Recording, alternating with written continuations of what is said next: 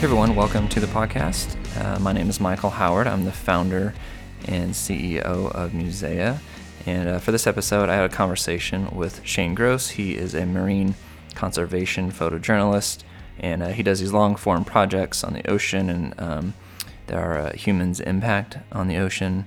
And we get into a lot of science. We talk about underwater photography and a lot of his most memorable moments in the water. So make sure to check him out at shanegross.com. You can follow him on Instagram at shanegrossphoto. Just a reminder, we are doing all of these and posting them to YouTube. This is the audio version. On the YouTube version, there's a lot of photos that show his work as we go through his portfolio. So make sure to subscribe. Check us out at youtube.com/Musea. Also at the Musea Lab, we do fine art printing. We specialize in printing on cotton papers with archival pigment inks. So if you're an exhibiting artist and need work for a show, we can do all the printing, matting, framing. If you're a wedding, family photographer, landscape photographer, we can handle all of that stuff as well. You also have albums that are handmade in Nashville by this extremely talented custom enclosure specialist. So you can visit musealab.com to learn more about that. And I think that's it. All right. So thanks so much for listening as always. And here we go.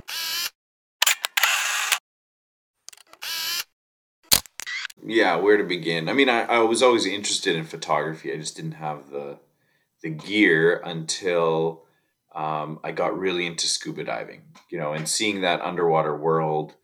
I just wanted to capture it and show people how beautiful and amazing it could be. That's pretty much it. So I was backpacking Australia for a year and diving a lot and taking pictures just with like a little point and shoot. And I just wanted that control over the image to be able to produce images like what I was seeing, in magazines and books and stuff like that. And so something kind of clicked while I was in Australia that I wanted to take it seriously. And so I invested in gear and just started putting in the time. That's pretty much it. Awesome. Did your love kind of for the oceans and things come first? Is what you're saying? Yes. Over the photography? Okay. Yeah, I was a shark nerd as a kid. Like, I grew up obsessed with sharks. Every piece of clothing I owned had sharks on them. Every book that came out, documentary that came out, I was reading or watching it. So that's really what got me interested in that whole world. Yeah. Okay. Did you want to be a marine biologist or anything like that? Of course. Yeah. It was predetermined that I would be a marine biologist when I was like 6 years old. Yeah. And then I got to high school and chemistry didn't click with my brain very well. So I had to find another way to make a living in the ocean. Yeah. Yeah. It's, we kind of have a little bit of a similar beginning a little bit because I actually used to want to be a marine biologist, but I don't know, maybe a lot of kids did when they grew up, but, and then when I got to college is when I hit the science wall that I was like, oh, yeah, I can't do this. It's too hard. Yeah. And then I got into photography because I was like, oh, I'll do like underwater photography. So I started taking photography classes in college and then, just fell in love with photography in general. And then I was from Missouri, so I wasn't near the water. So right. It's I grew up, in Saskatchewan in the prairies. And so I was really far from any ocean. Yeah. I get that longing of wanting to be by the ocean for sure. Interesting. Okay. And then, I'm assuming you've moved and relocated since then. And so I spent, like I said, a year in Australia. And then I spent almost 10 years in the Bahamas. And now I'm on Vancouver Island on the west coast of Canada. Okay. Looking at your work, I kind of just want to start with like an overview or overarching message of your work is, I guess, just over everything. Like, what are you trying to communicate to people through your photography, specifically within what you're doing in the oceans? Yeah, I mean, I want people to understand really two things. Number one, that the ocean is amazing and beautiful and needs our love and respect. And two, just how fragile it is and how we are currently and have been for many years abusing the ocean, and what we can do to kind of start to turn in the right direction, because humans depend on the ocean for our health, and not a lot of people realize that every second breath we take is oxygen produced by the ocean, so we got to take good care of it. Do you get discouraged at all by? I feel like people that are doing conservation type work, it's very can be discouraging at times of getting people just to care of whatever topic you're talking about. Um, this is like step one is just to care, and then two is actually making some sort of like change or commitment. Um, how do you deal with, I guess, working through discouragement and just keep going? You know? Yeah, I definitely get discouraged. It's so normal what we're doing to the oceans, the rate at which we're catching fish, the rate at which we are pumping, pollutions into the ocean and into the air, which ultimately ends up in the ocean. It's so accepted that it's hard to overcome that. We eat fish regularly. Health articles recommend it, and yet fisheries are a lot of fisheries are in big trouble. And fisheries is just one small. It's a big aspect, but it's only one aspect of all the ways that we are contributing to the ocean's demise. So yeah, little everyday things will sometimes I just shake my head and go, oh, it's so frustrating. So overcoming that really, I don't know. Yeah, you just have to keep going and trying to find issues that people can get on board with. That gives me a lot of encouragement. For example, there's an invasive species in the Caribbean, the lionfish, and people who are really into hunting and killing animals. Well, they found something that they can kind of hunt and kill, that is helping the reefs by removing those invasive animals. They're actually helping the reefs, and so trying to find just the right fit, for people can make a positive change. And to be honest, my therapy is getting in the ocean and just seeing that there is still beauty there. There is still a lot worth saving. Mm, Really encourages me. yeah. Have you ever thought about um, getting into like film, like video and stuff? I'm assuming you A dabble in it, lot. but okay. Yeah. Yeah. I'm stubborn in that way. Yeah. Getting into moving images. It's not that big of a leap in terms of aesthetics, but it's a big change in gear, and that kind of Mm, investment in gear and time. And then it's that balance of, okay, should I be filming now or should I be focusing on taking a still image? Because I feel that they are different enough that to do either really well, you need to be focused on that. yeah. There is a way to get, like, behind the scenes videos or little clips here and there that kind of add to a photo story. But if I set out to make like a short film, it's a whole different ball game. And now I need to worry about audio and coverage in a different way. And it's just, Mm, I feel like if I were to get into the filmmaking side, I would want to go in like fully in, instead of kind of, oh, here's a little bit I'm doing while I'm getting still images. So right now I've chosen to just focus on still images, to the great detriment of my wallet and career. But I'm just I'm just stubborn in that way, I guess. yeah. Yeah.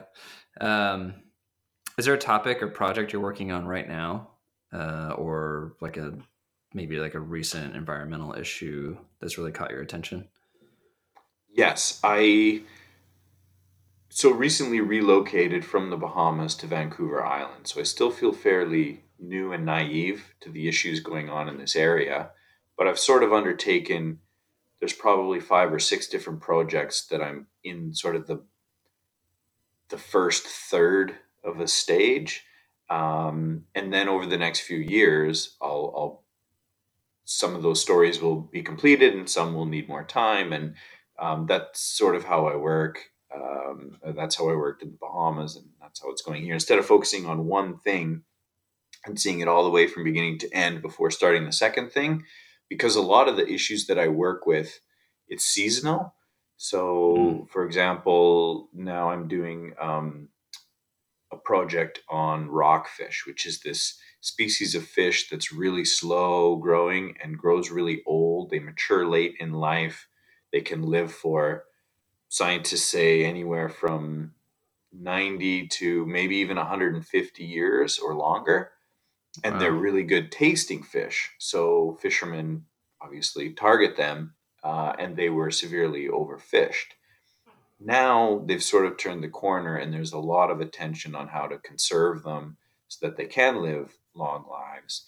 Um, and I'm working a lot with scientists, and the scientists are working on them based on their, um, their schedule and their university semesters. So they were working with them in the fall, and then there was a break of 4 months, and now we're working with them again with those fish.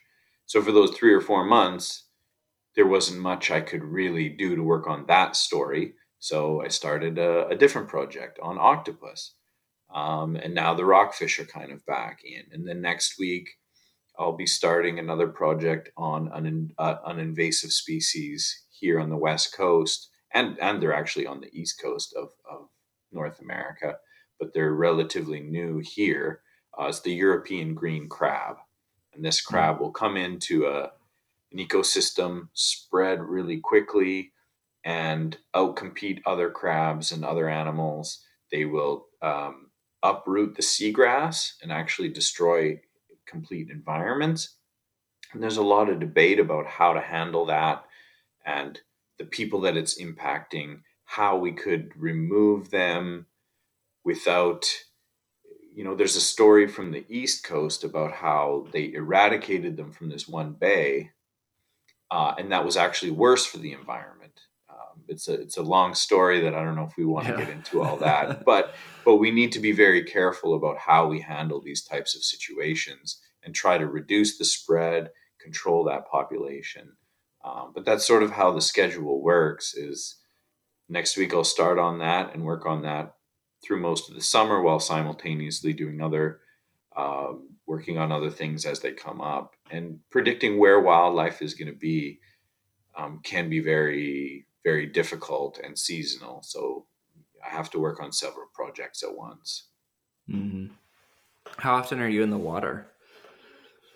It varies, but if I had to average it out over a year, each week I'm probably in the water for it's a lot colder here, so I can't spend as Yeah. much time in the water, but Right. probably 5 to 6 hours a week in the water.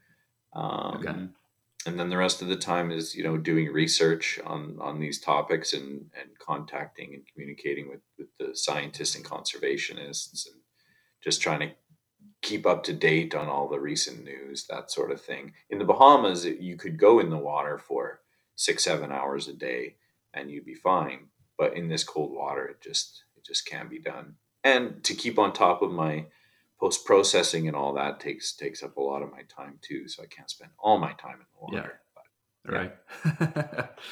Right. um,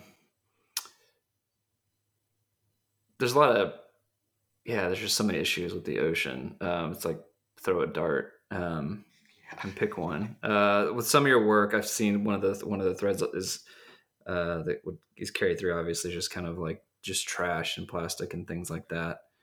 Um, can you speak about just overview of just what the problems that like trash is causing? Yeah, well, it's I mean the big issue, the biggest issue might be climate change, but plastic pollution in the ocean is not that far behind. It's Mm. really hard to comprehend just how much plastic gets in the ocean. Um, I was on a Greenpeace campaign in August of 2019 where we went really into the middle of the ocean. They had a big ship where we could just live on board for 16 days and really go to the middle of the Atlantic Ocean, an area called the Sargasso Sea. And they would sort of had a standard sized, they call it a manta trawl, where they kind of drag this thing along the surface of the ocean and it collects plastic. And it's of course setting new records because we're not slowing down plastic consumption, and therefore plastic waste is also increasing. And what happens is the plastic doesn't biodegrade, it just breaks down into smaller and smaller pieces. And those pieces of plastic attract toxins. So when little fish mistake it for food and eat it, they are ingesting toxins as well as plastic. And then, of course, a bigger fish goes and eats that little fish. And as those toxins move up the food chain, they amplify as they go up. So then you have the Mm. top predators that have this, like, they're eating not just one little fish that has plastic in it, but they're eating, you know, thousands of fish with plastic in it. So the levels of toxins in things like tuna and dolphins, and the top predator in the ocean, the orca, is the most polluted animal maybe in the world, and that Mm. leads to things like the milk that they give their calves is toxic, and so orca calves have an extremely high mortality rate, probably, and that's a huge contributor to it. So these problems are just overwhelming and interlinked throughout the whole food chain in the ocean. Whales are washing up on shore and their stomachs are full of plastic. So you can imagine they probably feel like they're full and don't need to eat, but their body's not getting any nutrients from that plastic. So they're just starving to death. Animals get entangled and trapped in it. I've got the one picture of a turtle wrapped in um, fishing line. So turtles are reptiles that need to breathe air. They need to get to the surface to breathe air. That turtle became entangled in fishing line, and then that fishing line also became entangled in coral, and so the turtle just couldn't was trapped. It couldn't reach the surface to breathe, and it drowned. Things like that are happening all the time in the ocean. We just rarely get to see it. I would love to have some sort of, if you have like a top five list of some actionable steps that people can take that would make a difference, but that are doable and don't feel like there's some huge mountain they have to climb. Yeah. Well, there is a lot that we can do. Um, but I would also like to say that we need to, I think,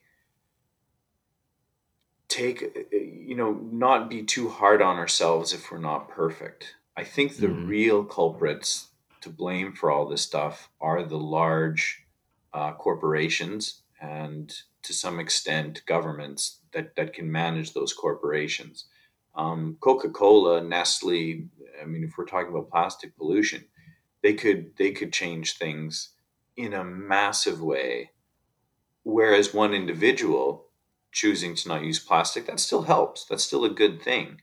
But it's not going to make the type of difference that the large corporations can make. So what can we do as individuals? We have to come together, first of all, and organize and put pressure on these large corporations to change the way that they're doing. Because individuals just, reducing their plastic consumption a little bit, I mean, it makes a difference, but we would need billions of people to do that, and only a small portion of the world population is in a place where we have the luxury to do that. So again, I'm not saying that we should do nothing, um, Yeah. but really the onus should be on them to make those big changes, and therefore we need to demand those changes from them. But all Mm-hmm. that being said, some things that we can do that would make a difference, definitely reducing or eliminating as much plastic out of our lives as possible would be great. Reducing or eliminating um, meat and dairy from our diets. The math on that is in, and it's going vegetarian or vegan, or even just cutting down a little bit, would take would do a lot for carbon change, for climate change. Mm-hmm. What else can we do? just being aware of the issues and talking about them in a kind way, not getting angry at people if they're not perfect.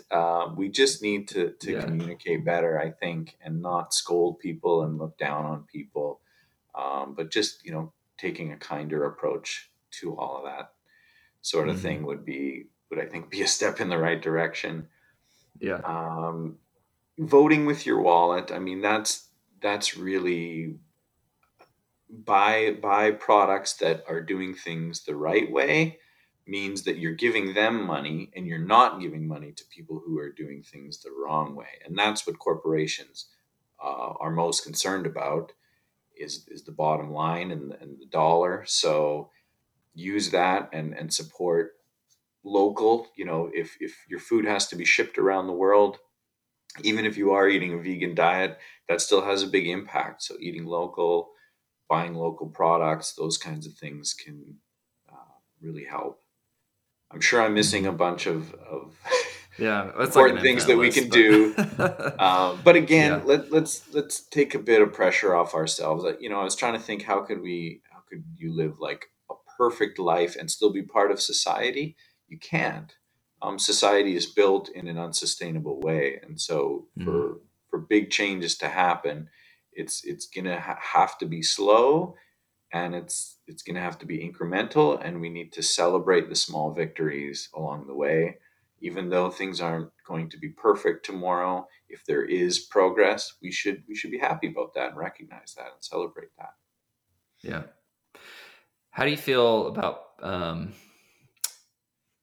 I don't know. I try to think a lot of your work is definitely has this theme of kind of the relationship of humans to nature and the balancing and how we interact with it and all of that. But I feel like a place that bumps into a lot is places like aquariums or SeaWorld, or where there's just kind of like we're educating, but there's also this entertainment aspect as well. Um, how do you, what are your thoughts on that? I'm sure they're mixed, I'm assuming, but maybe not. Sure, and it to me, the issue of aquariums and zoos, for that matter, it's not black and white. It is Hmm. the more I look into it, the more I realize just how much good they do and how much harm they can do. And they have progressed. They have gotten so much better over the last 50, 60 years. So we're moving in the right direction, and that's because of public pressure. So we should keep on that. And again, it's one of those things where let's support the ones that are doing it right and not support the ones that are doing it wrong. And I definitely support people who get out on the street and do protests, and to me, certain animals fare better in captivity, and so things like marine mammals, especially orcas, I mean, the bigger the animal, the harder it is to provide an environment for them where they're going to be happy. And I think it's pretty well impossible to provide that for orcas or most marine mammals. So to me, especially if they're performing tricks and stuff like that, that's a big red flag that I don't want to have anything to do with that, except maybe taking photos for like a journalistic piece or something like that. I don't Hmm. want to support those aquariums. Um, Other animals can be kind of ambassadors for their species and can educate the public. Aquariums also, they have experts, they have veterinarians. So, for example, in the Bahamas, there was a manatee mother and calf, and the calf got fishing line wrapped around one of its fins. And as the calf grew, the fishing line tightened and started to cut in, and was actually Hmm. cutting almost to the bone. And how do you handle that? Well, if it were up to a non-expert to go in and fix that, there's all kinds of problems. But the aquarium had the funding and the expertise to come in and properly take care of that calf, give them antibiotics, remove the line in a safe way. And in some cases, they'll even take a manatee into their facility and rehabilitate it and get it healthy again before releasing it to the wild. So things like that are wonderful. And even SeaWorld does a lot of great things for the ocean in terms of in terms of conservation. However, they also do things that like keeping orcas in captivity and making them perform tricks that we now know is not good for them. It separates them from their families. Um, you know, we know the dorsal fin goes like this. There's no way that an orca can be happy in captivity. So I'm very proud of all the people that have made strides towards putting pressure on them to move away from captive breeding of orcas and all the trouble that that causes. It's not going to happen overnight. We can't expect them to just release the orcas back in the ocean. That has problems too. But if we stop breeding them in captivity, then eventually it'll be phased out, and we'll be one step further along in the process of treating those animals with the respect that they deserve. So we're definitely moving in the right direction, but Yeah. there's still more work to be done. Yeah. All right, so I'm going to go through a series of questions, a little more rapid fire, but we can go through some things. What is your maybe saddest encounter you've had underwater? My saddest encounter Yeah. underwater. I think it would have been the sea turtle that Mm. was drowned. You know, its eyes had been eaten out by scavengers, and it just looked terrible. And I knew exactly how that turtle had died. That turtle had died. It suffered before it died. I mean, I can't imagine drowning because you Hmm. just can't reach the surface. Tangled in fishing line would be a pretty horrible way to go. Yeah. What's maybe the best or most memorable experience you've had underwater? I think about that a lot, and I have two, if that's okay. Okay, two's fine. Um, okay. I'll allow Uh, it. I got to, I went to Sri Lanka to try to see a blue whale, the biggest animal that's ever lived, Hmm. get to see one underwater in its natural environment. And we were successful on the first day. One swam by, and it was almost like an out of body experience. It was just so big and moving so fast. And, I'm trying to focus on taking the picture, but also enjoy the moment. And I knew how lucky and special I was. So that was definitely amazing. Another one was off of Isla Mujeres in Mexico, where these sailfish, this is a 6 or 7 foot long swordfish type of fish with a big sail on its back that it can pop up and just beautiful, brilliant colors. And they were working together to hunt sardines. And they're the fastest fish in the ocean. And just watching them work together to hunt these sardines was really special. They would burst into the bait ball and use their sword and thrash it side to side to stun a sardine, and then eat them. And they would use their sails to corral them and work together. It was like a ballet, a really high speed, amazing ballet. It was Yeah. absolutely.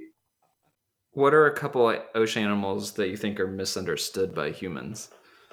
Well, the first one that comes to mind is definitely sharks. I mean, there's over 500 species of sharks.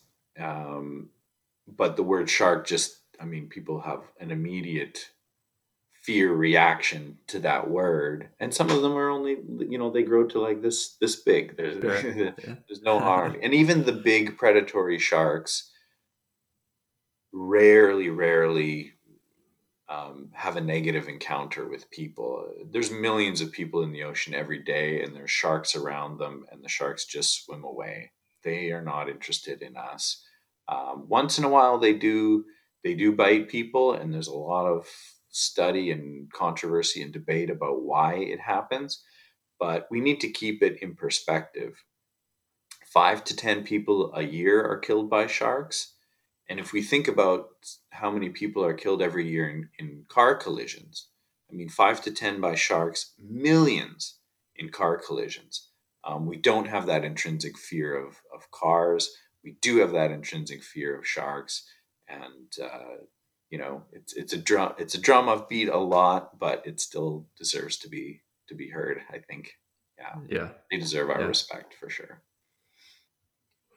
Um, when you're working on long, I know you mentioned you work on long form projects. How long are you working on those? Is this like, are they often years? Yeah, I mean, it depends on opportunities. Sometimes, Mm-hmm. a picture from 2011 could link up in a story to a picture from 2020. Um, so it's hard to define. Like one project that I like took from beginning to end in kind of a concentrated way was a story about seagrass. And that one started with like literally drawing pictures on a piece of paper of what the story should be and doing tons of reading and, tons of scientific papers and talking with researchers about what are the key things that the public should know about seagrass and putting together, 10, 12, 20 photographs that could tell that story, visualizing them, and then going out into the field to try to execute on each one. That project took about 3 years from, getting the idea to actually it getting published. Took about 3 years. Any dangerous encounters underwater? Well, no, I don't think I've ever really been in any real danger.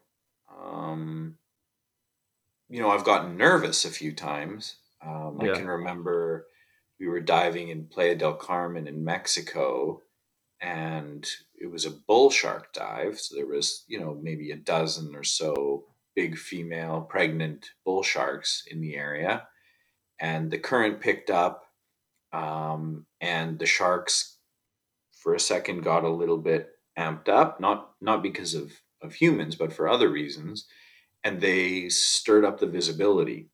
And when the visibility goes down, mistakes can happen because then you can't Mm-hmm. see as much. And sometimes sharks do start, you know, biting at things that not necessarily because they want to eat it. I've seen sharks bite other sharks, not because they intend to consume that shark, but because they bother them or it's competition or it's whatever. So I was I was kneeling on the bottom of the sand in 80 feet of water, these big bull sharks in the area, and suddenly I couldn't see my own hand right here. There was no visibility. And so you don't know where the sharks are. And one of the rules in shark diving is that you want to make eye contact with the sharks because they're Mm-hmm. surprise ambush predators. So if you can see them, they're not hunting you. So I just felt very vulnerable in that moment. But the sharks didn't make a mistake, and everybody was fine, and that was it. So yeah. Yeah. Yeah, I can imagine sweating bullets a little bit at first. Favorite ocean animal? And that's probably impossible, but Well, I tend to like the freaks, the weird and wacky animals. I like, when it comes to sharks, I like the hammerheads and the threshers and the weird looking sharks. One of my favorite ocean animals is the mola mola, um, with its weird non-tail. It's also the biggest bony fish in the world. It can get to like 1,300 pounds. Lately, I've just been kind of obsessed with the cephalopods. That's the octopus, squid, and cuttlefish. The way that they can change color and texture, and how intelligent they are, and you know all their different senses, and there is an intelligence there. When you interact with them a lot, you can really tell that something is happening in their brain where they're curious and, just on another level. And I can't really explain them very well, but watching an octopus hunt is as thrilling as anything I can imagine. yeah. They're super predators. Hmm. Yeah, I recently watched that Netflix show, the My Octopus Teacher or whatever that is. It was like Yes, I was so fascinating. happy for them to win the Oscar. So well Hmm. deserved, and such a wonderful film. To me, that is not directly a conservation film, but it Yeah, creates empathy and love for the animal. And so I think right. it did a wonderful job, and as becoming an ambassador for Octopus Everywhere. Yeah. Um, let's talk a little bit about just some technical stuff with the photography. Well,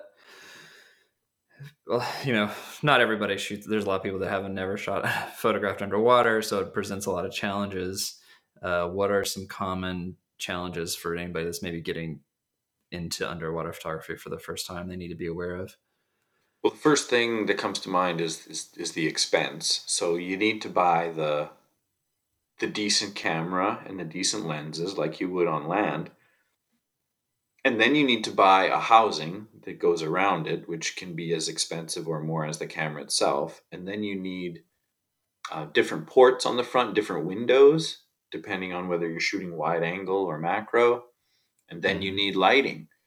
Um, the the the water filters out light and specific colors first. So that's why you'll see a lot of natural light pictures from any deeper than 20 or 30 feet. It's just all blue, or depending on the water, it might be all green, because the water's filtered out all the reds and yellows and all the nice colors that are down there. So you need to bring down your own light. We call them strobes or flash guns, and they are also very expensive. So it's a big investment. And then you need scuba gear, and then you need to be A boat, yeah. a boat to get you there, and all Yeah. that. And it's just exponentially more expensive. And then the other big difference from photographing above water is that you need to get really close to your subject, because the further away you are, the water, again, it filters out colors and contrast, and so you need to be close. If something is further away than 3 feet from me, I almost don't even bother taking a picture unless it's a really special situation. That blue whale, for example, yeah, that can be 30 feet away if the water's really clear. But most photography underwater is within arm's reach, and certain things are within literal inches, and sometimes I've got pictures of sharks literally pressing up against the glass on the front of my camera, and that's when you can get the really crisp, clear, beautiful colors and textures and all that. Yeah. Your story on the alligators and the Cuban crocodiles, where you're like extremely close to these things, and I'm like, wow. It's just, I don't know, visually you could, it's kind of like sharks. I think there's that misunderstanding of like these seem extremely dangerous, and he's like that close to it. And um but again, I was reading through, and you're like, oh, the American or American alligator, whatever, is more calm and all of that. It's just stuff I didn't know, which is it's just Yeah, fascinating to me. I didn't know that either. Different crocodile species have different levels of aggression and just different behaviors. Maybe not more or Mm-hmm. less aggressive, but just different behaviors. And so when I was photographing the American crocodiles in Cuba, um, I knew that it was quite safe. I mean, a lot of people had done it before me and will do it after me, and there's never been an incident, knock on wood. But they're pretty casual. I mean, they just kind of lay there and bask in the sun. And certain individuals are used to people, so you can get really close. Other animals are really shy, and you need to really take your time and build trust with the animal before you get close. The Cuban crocodile is more on the other end of the spectrum. They're considered one of the most, if not the most, aggressive species of crocodile. And so I really had to look for a very specific situation that would be safe. And I found one. It was an individual croc that was alone in the cenote. It was relatively small, just a couple of meters long. Um, it was somewhat used to people because it happened to be just on a hiking trail that was frequented by people, so it's seen people a lot. Um, and I had a team. I had 3 people watching. That if the crocodile did get aggressive, they were ready to jump in. I mean, they didn't have rifles or anything, but they had kind of sticks to Yeah. push it away. And there's something about having a big here. I'll show you my camera really quick. Yeah. It's on macro right now, but there's, Right. there's Wow. almost some protection behind here. I can push a crocodile or a shark away with this. It's Yeah. whether or not it actually helps, I don't know, but it definitely gives me confidence to have that Yeah. barrier between me and an animal like a Cuban crocodile. Yeah. Right. Right. Um, maybe not gear related, but let's say you bump into somebody that's wanting to get started in underwater photography, and maybe it's not animal based or conservation based. They just want to get in a pool or whatever, or commercial advertising work. I mean, what advice would you give them to get started? I mean, I'm sure it's the same stuff. They just like get super close, wide angle the whole way, that kind of thing. Yeah, I mean, it's really about taking pictures and experimenting and finding what you like, um, finding what works for you. In terms of gear, you need to think about what your goals are. If your goal is to make money off of the pictures, well then yeah, you're gonna have to invest quite a bit. It's another area that's a little bit different from shooting above water. You really get what you pay for with underwater photography equipment. Mm, If you have a flood, all that it's all ruined really quickly. So you need to invest in decent gear and take good care of it. Um, if you want to have it around for a long time. And good insurance definitely helps as well. But yeah, in terms of getting started, I would just look at what's out there, become a fan, find photographers that you like and follow their work and see how they do it and learn from them. But try to not copy them. What can you bring to it that isn't already there? And that's something I think about and struggle with a lot. If I'm mm, thinking about taking on a new project, I think, okay, can I do this better than anybody else? Do I have access that nobody else has, or do I have a way to visualize these images that would set my images apart from everybody else? Because otherwise, then what's the point? And if you want to just get into it for fun, then yeah, there's lots of options for less expensive gear, and it is fun. I really enjoy taking pictures with my phone or with smaller cameras underwater. um, it can be great and totally rewarding, and it's still going to impress your friends and family, and right. you'll have great memories. So, Yeah. and a lot of people might get into it that way and then realize that they do have an eye for it and want to progress onto more serious stuff, and that's a great way to do it. And if you aren't already a diver or a free diver or snorkeler and you want to get into underwater photography, I would encourage you to leave the camera on shore at first and just get your skills in the water up before you try and bring a camera in. There's a Mm, lot of sensitive environments, especially around coral reefs, where you don't want to be floundering around and breaking coral, and you're not going to get any good shots anyway doing that. So yeah. get your skills where they should be, and then take a camera in. Yeah. I love it. Um, tell us where people can find you online. And Yeah, so my website is shanegross.com.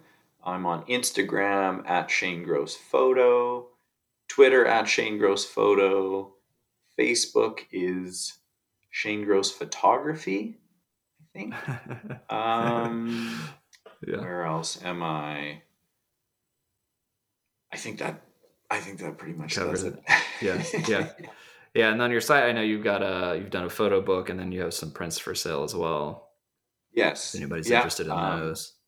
Absolutely. Yeah, I'm pretty proud of my book. It just came out this past March, and it's basically 10 years of photographing in the Bahamas, whittled down into my favorite images and stories. And it's hopefully great for kids and adults. And all the money raised from the sale of that book go to a nonprofit in the Bahamas called Brief, and they do Mm, um, these wonderful kids sea camps where they they take local kids into the ocean. They take them snorkeling, and teach them about the ocean, teach them about conservation, really getting the next generation ready to take on the challenges that previous generations have left them with. So I'm really proud of that. And so, yeah, you can buy the book directly from my website at shanegross.com. That's awesome. Well, thanks, man. I really appreciate your time. I love what you're doing. I think it's some very important work. So keep plugging away. Well, thank you very much for having me. It was a real pleasure.